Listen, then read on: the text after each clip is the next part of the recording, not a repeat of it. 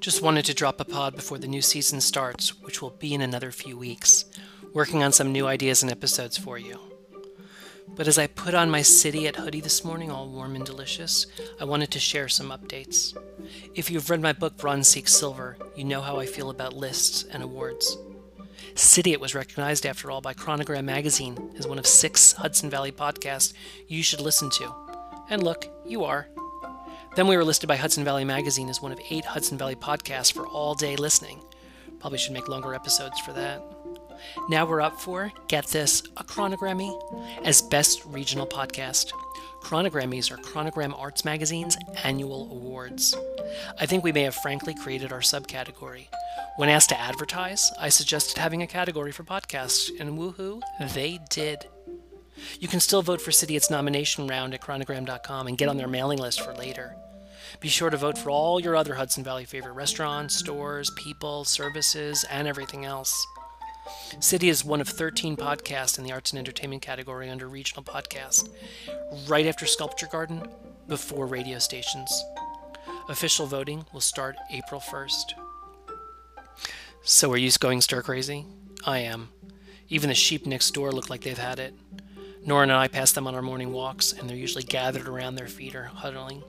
All I can think looking at them is, extra coats. I'm also losing social skills and conversational topics. The orchard next door put up a new structure on the farm, and the only excitement some days is to just check on progress and report back to Brian. Last Saturday's report was, Brian, it's red, like the other buildings.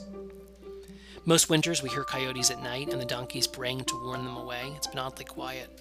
I think even they're too bored to howl. The most action's actually been on our front porch. Brian hung up a birdhouse from the roof. This attracts a flurry of activity. Gorgeous birds coming and going.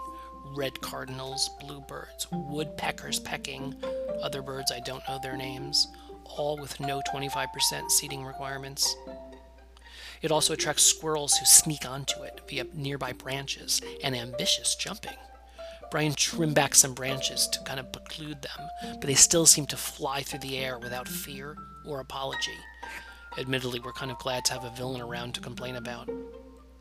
We've been burning a fire every day, so we weren't surprised to run low on firewood and had to reorder some. This is the only year I actually didn't complain about having to stack it in the garage and on the front porch. It gave me something to do. Last January, as we know, we were in Israel, watching sunsets every night on the beach in Tel Aviv. Feel free to listen to episode 31 called God's Country if you want an escape. It's a great episode. Yesterday, I drove into Rhinebeck to visit Sammy at Paws Dog Boutique, and I popped into Oblong Books across the street to pick up a book and check on mine, which was happily still there. See Instagram for the shot I took of a few copies of my book still on the shelf. Oh, and please remember, Anchor has this great voicemail feature where you can visit anchor.fm/cityit, and you can send me a voicemail message. Until you can come visit, please do.